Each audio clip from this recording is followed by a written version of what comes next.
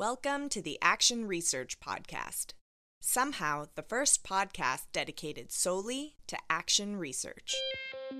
Each episode, action research experts Adam and Joe explore facets of this research methodology.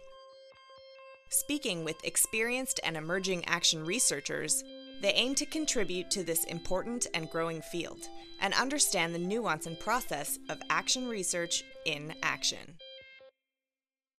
If you're just tuning in, this is part 2 of a series with Dr. Alfredo Ortiz Aragón.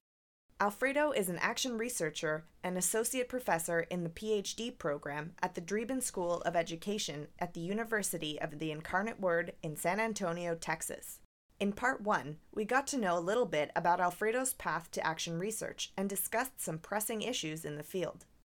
In this episode, Adam and Joe talk about Ernie Stringer and Alfredo's new edition of the seminal book, Action Research. Now, on to your hosts. All right, well, let's move into talking about this book a little bit. So when Joe and I were talking before the podcast, one of the things that I was thinking out loud with him was like, man, when I first met Alfredo, again, you were my professor back at what's now the Middlebury Institute of International Studies. And, that was 2009, 2010, 2011. You were still just wrapping up your PhD at that point. And now, fast forward, arguably less than 10 years later, here you are like co-authoring this pretty important book in the field. It's really impressive, if you ask me. Can you talk a little bit about the book, broad strokes, and what that process was like partnering with Ernie and collaborating on such a monumental textbook? I'd like to give a little bit of a background, like even just as you said that, Adam, that when we met, I was just starting up kind of my PhD process, and obviously you saw me go through further, but I was really transitioning from what I used to refer to myself as a pure practitioner into an action research. And I know that you guys asked that question earlier, but I think I should say a little bit more about how I even got here over those last 10 years and why I kept kind of stubbornly trying to develop my own ideas as I become more and more, hopefully, of a hybrid between an academic and a practitioner. In my PhD process was really transformative for me. Again, I went to school European style, whereby it's considered a research intensive degree. And I was expected to do a year's worth of field work. And so I did 3 action research projects in the field, 2 of them in Peru and 1 of them in Ecuador. And something really important happened to me that was maybe emblematic of what I'm talking about when I say that I went through a transformative process. So we were experimenting with methodology. My whole PhD was intended to use action research to discover what is meaningful methodology, and meaningful methodology that is actually capable of resonating with people and capable of influencing complex systems. So I won't go into detail there, but it was tied to complexity theory. And so we created 3 action research projects with 3 local organizations who wanted to go through an organizational change process of some kind. We developed research questions pertinent to the project, to them, for each one of them. And of course, I had broader questions that I cared about as well that I was trying to harvest through my PhD process. And as we experimented with methodology and tried different things out and kind of saw how they generated learning, how they affected complexity, etc., I was taking all these notes and trying to pay attention. I was lucky to have co-researchers in all of my projects. And then I came back home after doing a lot of work, and I said, okay, well, now it's time to write up my research, right? Because someone told me that you go do field work and then you write up your research as if they're such different phases. And I picked up my notebooks, and I had done like 20 some workshops, and it was a long process. And I was like, shit, now I understand the movie The Shining. Like, my notes were so useless. It was as if I had been writing, all work and no play makes Jack a very dull boy. And I was like, I've got no data. I've got no data. I just spent this much time. I know I contributed some good things, but luckily, and again, this shows how ill-prepared I was for my PhD, because I was a practitioner and did not really understand the research world very well. Fortunately, one of my co-researchers had a recorder with him, and he insisted on us using it all the time. And I then bought one, and I had recorded everything. So I had data, but I had to go back and re-listen to everything and start transcribing so many things because I didn't have any notes. And when I listened to the recordings, I heard storylines that I was not even aware of that were occurring when I was there live. I heard little nuances, conflicts, challenges, people seating, people pushing back. I heard continual commentary on some things repeating over and over again and realizing that it was an issue. I was able to hear that there was an entirely different world going on than I was aware of by just watching it and participating in it. But also thanks to some of the literature that I was able to read, that the change process itself was a conversation. It was those storylines. It's how people are interacting differently and choosing to take action and take up new conversations in different ways as they encounter their realities, as they debate, as they figure things out together. And so I realized that my whole career had been focused on producing outputs, matrices, reports, plans, not realizing that those are just props in the drama. Those are just tools that may or may not be an indicator of deep, meaningful conversation. And so thanks to that accident of being a terrible note taker, and by the way, I'm a very good note taker now. You don't have to learn that lesson more than once. I was able to discover that the whole purpose of being a facilitator was to pay deep attention to the storylines that are emerging and not paying so much attention to whether or not I'm faithfully implementing my methodology. And so that was occurring in me as I'm teaching you and I'm testing ideas out, and I'm starting to realize, oh, okay, slow down with the fire hose of information through PowerPoint and find a way to make this way more experiential and to get everyone involved in figuring out what is it that we're talking about, what do we care about, and where should we go next. And I don't do that by any means perfectly, but that's kind of how I went from being a pure practitioner into becoming more of an action researcher and re-understanding my role. And then that has taken me down a pathway of wanting to continue to figure out how I can take advantage of and better understand this whole set of ideas called action research better and better to become more transformative processes as I move forward. And it's a learning journey because, you know, even after all these years, I'm still a beginner on 80% of these things. I'm just a little more audacious than other people, and I'm writing it down and I'm declaring it as I go. And so that's how I got to this book. I really enjoyed hearing this narrative. It was really helpful to understand how you position yourself in the learning that you went through. And I'm curious how you've entered this world of action research as a field, right? Because one of the things about our podcast is that like action research is a field and a group community of practitioners, scholar practitioners. And so I'm curious what the next step is in terms of how you got connected with Ernie and what the community was like as you entered this. And then you're working in multiple countries, you have roots in the US, you had a European style education, you're doing a lot of work in Latin America. So how did that segue into this work and your entree into university life? I knew that I was onto something through my PhD and that I wanted to make this my field. I teach in an education school. Other people teach in a sociology school, and they call themselves sociologists or they call themselves engineers or whatever the school is or discipline they belong to. I don't believe I belong to a discipline. I belong to a discipline of epistemology, methodology, and specifically, I've chosen to dedicate my career, at least for now, to exploring action research. And so to do so, I just knew that I had to stay active. So I maintained active relationships with people at my former university, IDS. I was fortunate to be invited in to be an associate editor of the Action Research Journal, headed by Hillary Bradbury. Probably 6 or 7 years ago, Kent Glenser and I came in together. He was the one that was invited. And he said, well, I'm kind of interested, but I'm only going to go in if I can bring this guy with me. And I was this guy. So we both came in together. And that led me to meet Mary Bryden Miller, who is Adam's PhD supervisor. And we hit it off, and we've done a lot of work together, and we continue to work together. Victor Friedman, Hillary Bradbury, the editor. We've just continued. It's a space for continuing to learn. And I take on projects. I helped Hillary and a bunch of other people edit the 2015 Handbook of Action Research. And I'm now involved in the 2021 Handbook of Participatory Research that's going to be coming out next year from SAGE, headed by Danny Burns, Joe Rowland, Sonia Spina, and headed out of IDS. So I really just have become aware that my ability to continue learning is highly dependent on maintaining connections with other seekers who are trying to use methodology creatively and transformatively. And sometimes those people are in the spaces where you work. For sure, I have some people like that in my university. But oftentimes, there are a few people who are a little bit crazy like me in other spaces. And you have to find a way to keep those relationships up if you want to keep learning.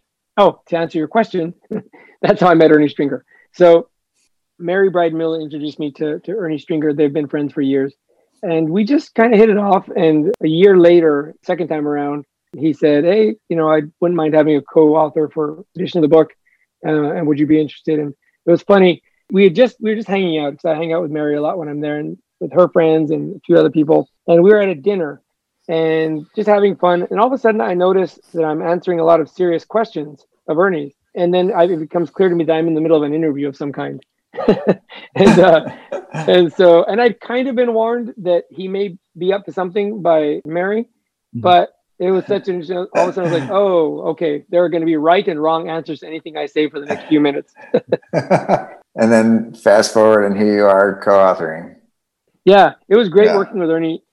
Sometimes he'd be like, oh, wow, I really wish you weren't causing me so much work. And other times he'd be like, you're going a little too crazy on these ideas.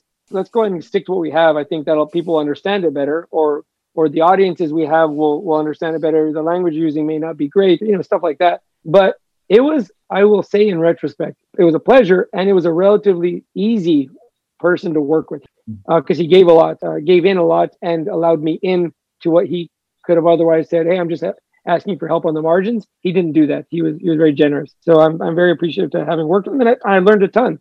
Half of my learning from on action research has been in these kinds of relationships, like with Mary and others.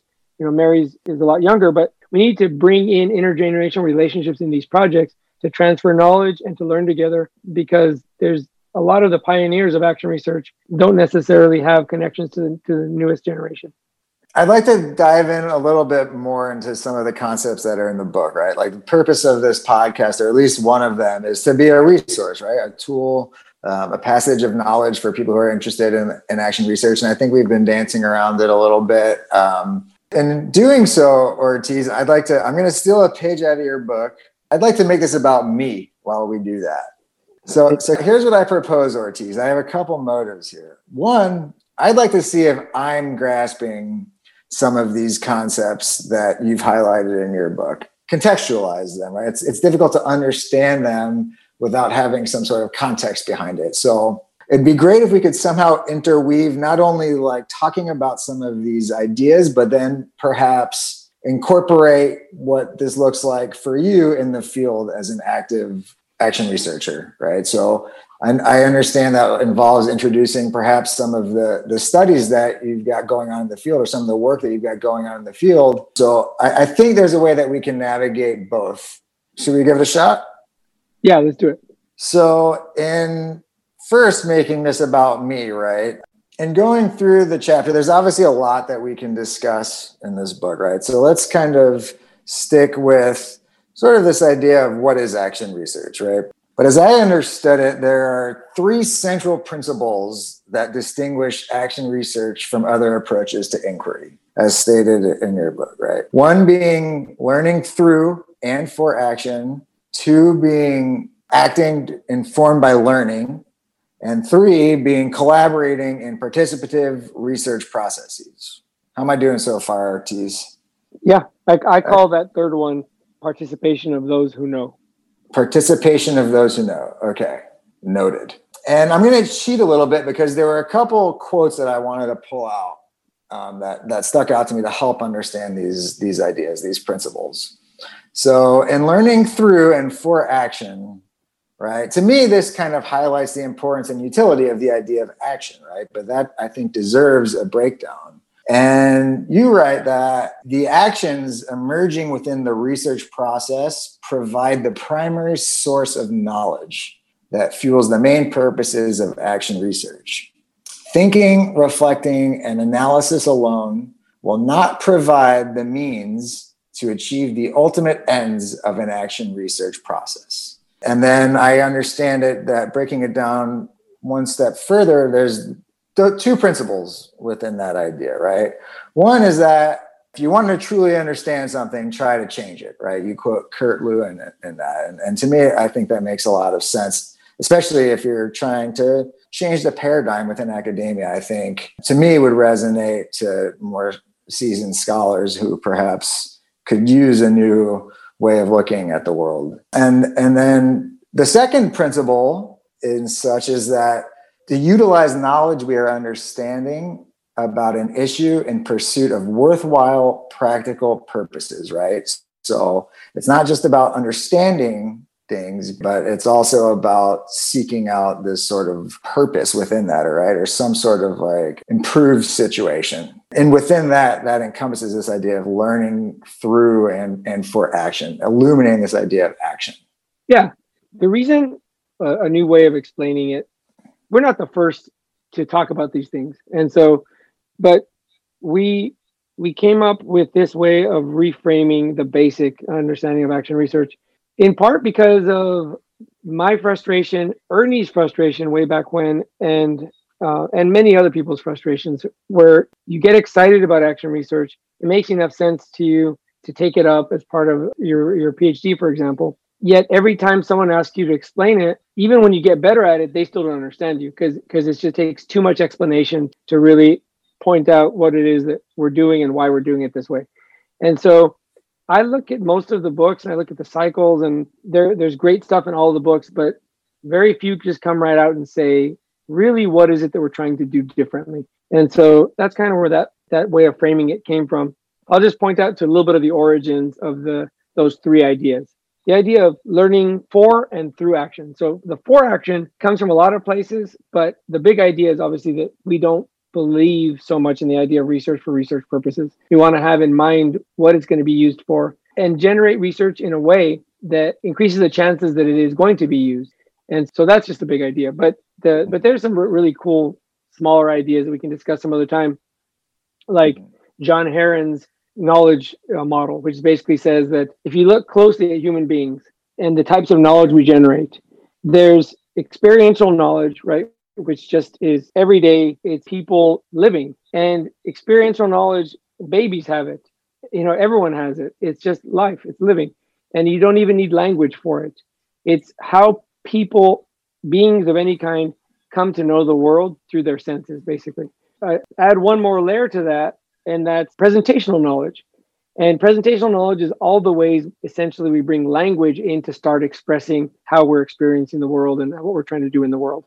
It could be as much as little as just talking to someone, or it could be a PowerPoint presentation. But it's taking what we experience to a slightly different level and allowing us to express and experience knowledge in a different way. Then on top of that is propositional knowledge. Assertions that this is the case, something is the case, right? It's abstract knowledge. It's all the theories and us looking back at our experience, looking back at the ways we've talked about our experience and presented it, and kind of developing broader patterns and understandings. And so those are the first three layers of knowledge, and they're interweaving. It's a basis. It's not linear, but it's a basis that goes up. And Heron's assertion, and then Heron and Reason worked on it later, is that academia got stuck in the world of propositional knowledge. They got so infatuated with it and stopped there. But in fact, that's not the highest level of knowledge. The highest level of knowledge is practical knowledge. It's applying any of the three things we said before. And so the most incredible idea ever is 10 times more intelligent and complex when you try to apply it. That's where you encounter the real world again. And that's where you encounter factors that you don't control. So Heron is saying, in fact, not only are we making an ideal statement that, hey, research should be for something, action researchers believe that research should help in some way. Yes, I believe that too. He's saying the very purpose of human life is to take action. It is the main way we learn in the world. And so therefore, shouldn't it be our main research method? Why are we waiting to take action when in fact that's the most human thing to do and it's the biggest potential source of knowledge? So there's all kinds of ways and different theorists that you can use to unpack it, but I think we need to do a better job of just explaining to people we're trying to return to things that people already know and that are hardwired into us and that we've been taught to not do, particularly in educational systems. So that's the idea of generating knowledge for action. The idea of generating knowledge through action, which is my biggest kind of research interest these days, is that if we live life through multiple ways, through family visits, through reading, through chopping wood, through going to community events, through cheering at a stadium, through having coffee with each other, if we're constantly taking action, and this is one of the smartest things that we're able to do for as humans, then shouldn't all of those be the primary sources of our research toolbox? And how do we expand out our research toolbox to really incorporate the multiple ways humans already know how to live life? And so that's the idea of research through action, or learning through action. And that's all of these ideas are way more impressive to the academic world because they've been taught to think otherwise. We've been taught to think otherwise. In the practitioner world, some of these things are less remarkable. And that's where the other side of the equation comes, which is the idea of harvesting learning from the actions that we take and really reflecting on it and really paying more attention critically to what's going on around us and using that to inform our next steps. And that's a message that's more remarkable in the practitioner world. And that's where those skills, we all need those skills, but they're going to be extra useful there. And then participation of those who know is just recognizing the fact that our knowledge is limited to whose voice is present. And there are ethical, practical, and even strategic reasons for increasing participation. Mm-hmm. Yeah, I mean, it's really profound. And I'm just going to pull out a couple of quick lines from the book, I think, that really resonate with me as far as understanding it, right? Because it's easy, again, we're starting to get into that lofty category of like, somehow this makes sense, but like, what does it mean, right? What does it look like in practice, right? Like, what does that mean for me as somebody who perhaps is considering that maybe there's a place for me in this field of action research? For example, right, you mentioned when discussing this idea of acting informed by learning, you and Ernie contend that, quote, if practitioners are able to pay a little more attention to how things are actually happening, they can be more effective in their work. And by consciously taking an attitude of inquiry, they can engage their day-to-day work more thoughtfully and achieve better outcome, right? That to me was very straightforward, succinct, and like I think I grasped that idea and why you kind of made this shift towards how this relates to practitioners as much as scholars. Yeah. And then with respect to this third principle, as it relates to the collaboration within the participative research processes, which you said you call what again? Do you mind correcting me on that? Well, when I present it to people with the idea that a really simple model makes sense, I just say acting to learn, so taking action to learn, learning to act, harvesting learning from our actions and using that to feedback in, and participation of those who know. So, right. So it's a single sentence. Participation of those who know in acting to learn and learning to act in multiple cycles of activity can generate transformative outcomes for the people involved. Gotcha. And there's a couple times that you address this idea that the people who are actively engaged in the on-the-ground challenges of any social context and the deep level of understanding that they have about their own situation, you refer to them as experts as it relates to their involvement in action research. And to me, that it's very distinct from most trains of thought as it relates to, more traditional research methods. But like what you're saying is that somebody with that contextual understanding of a given situation or challenge, they're as much of, if not more so, in the know about the situation than any other outside researcher. So why aren't we leveraging that, right? Why aren't we capitalizing and maximizing that so that everybody can contribute to improving a given situation? Yeah, and if our goal is to contribute, help those actors in whatever it is that they're trying to improve, we're not going to help them by just researching them. I mean, we can help by helping them leverage that knowledge and experience that makes them experts, but help them pull out their expertise. I mean, that's where a lot of the connections are to adult learning, adult education from the action research world is, people are experts in their own lives and they hold the solutions to understanding the problem and to coming up with ways to change their own and other people's behaviors. And so if they hold the keys to that and are critical both to releasing, sharing the knowledge and coming up with solutions and implementing the solutions, then why are they not centrally involved in every step of the process? We won a pretty good sized grant for a pilot year of activities right before COVID hit, but we've made a lot of good adjustments, I think. So we were funded by the Robert Wood Johnson Foundation to basically test out action research methods so the project is called Action Research in Support of Community Health and Wellbeing. And what we're trying to do is figure out how can we, by introducing action research approaches, philosophy, and methods, how can we increase participation of key community actors in their own health and well-being efforts, in leveraging their own knowledge and coming up with solutions. And there's a lot of huge amounts of public health dollars going out in different types of interventions in whether it's childhood obesity or diabetes or the whole range of different health initiatives. All we're trying to do is say, what happens actually when you invite more people in and use a responsible methodology to do so?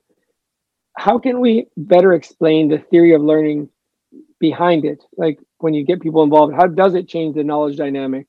Like I shared earlier when I was talking about what I realized during my PhD process. So we're just trying to better learn, how does action research work in practice actually? And how can we really see what the opportunities will be for expanding this kind of work and in San Antonio? And a couple examples of doing that. One is we're working with a group of parents, children with autism on different parts of the autism spectrum.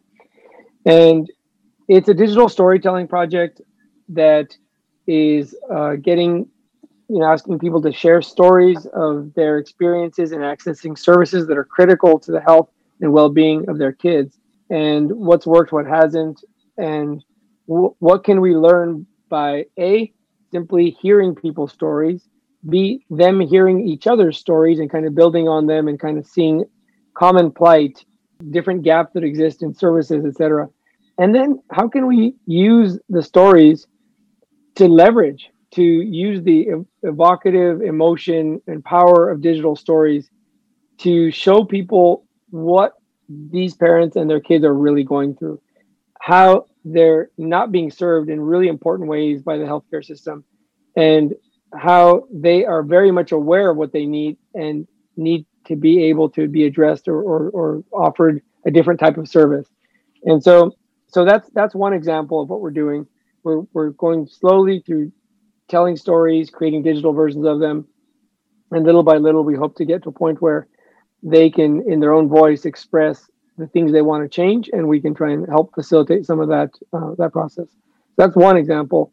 And then one other example is we're working with the City of San Antonio's Metro Health Healthy Neighborhoods program.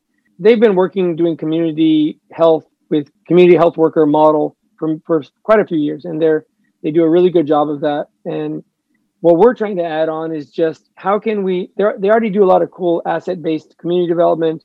They do really important, they use methodology in very creative ways. And we're just trying to bring in a couple things. One, a little bit more documentation, reflection, and connections between the work that they do and the health outcomes that they seek, like trying to help tell that story better.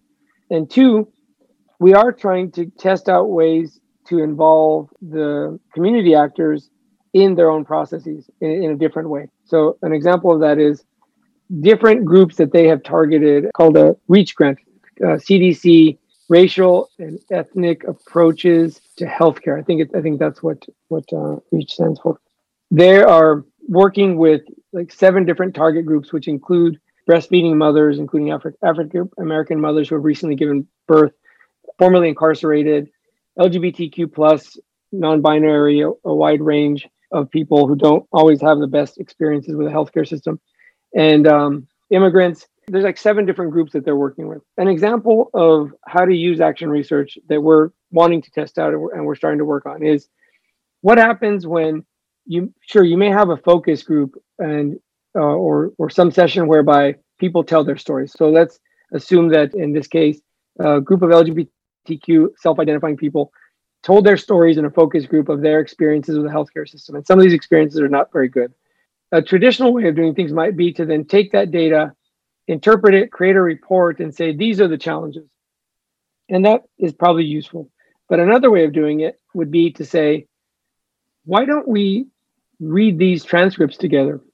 Why don't we create images from some of these stories, images that speak to how far people have to travel, that speak to questions that they're being asked that other people aren't being asked when they encounter a doctor or a nurse, that speak to just sometimes ignorance and sometimes rampant discrimination in the healthcare system.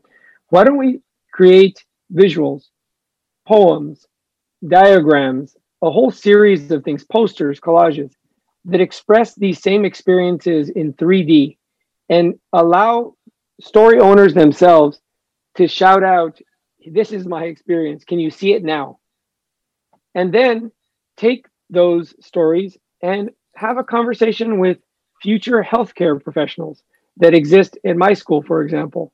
We just had a really cool experience with this last week, where we're starting to come into the health schools and say, hey, future health practitioners, we know you want to do the right thing, but did you know about this? And presenting information to them in a way that's live, directly from the community actors' mouths, and where they can see it, and then have them work together to rewrite the script. How can we take these stories and rewrite them into a positive form, and then create educational materials perhaps for future schools or future health programs to use in their programs?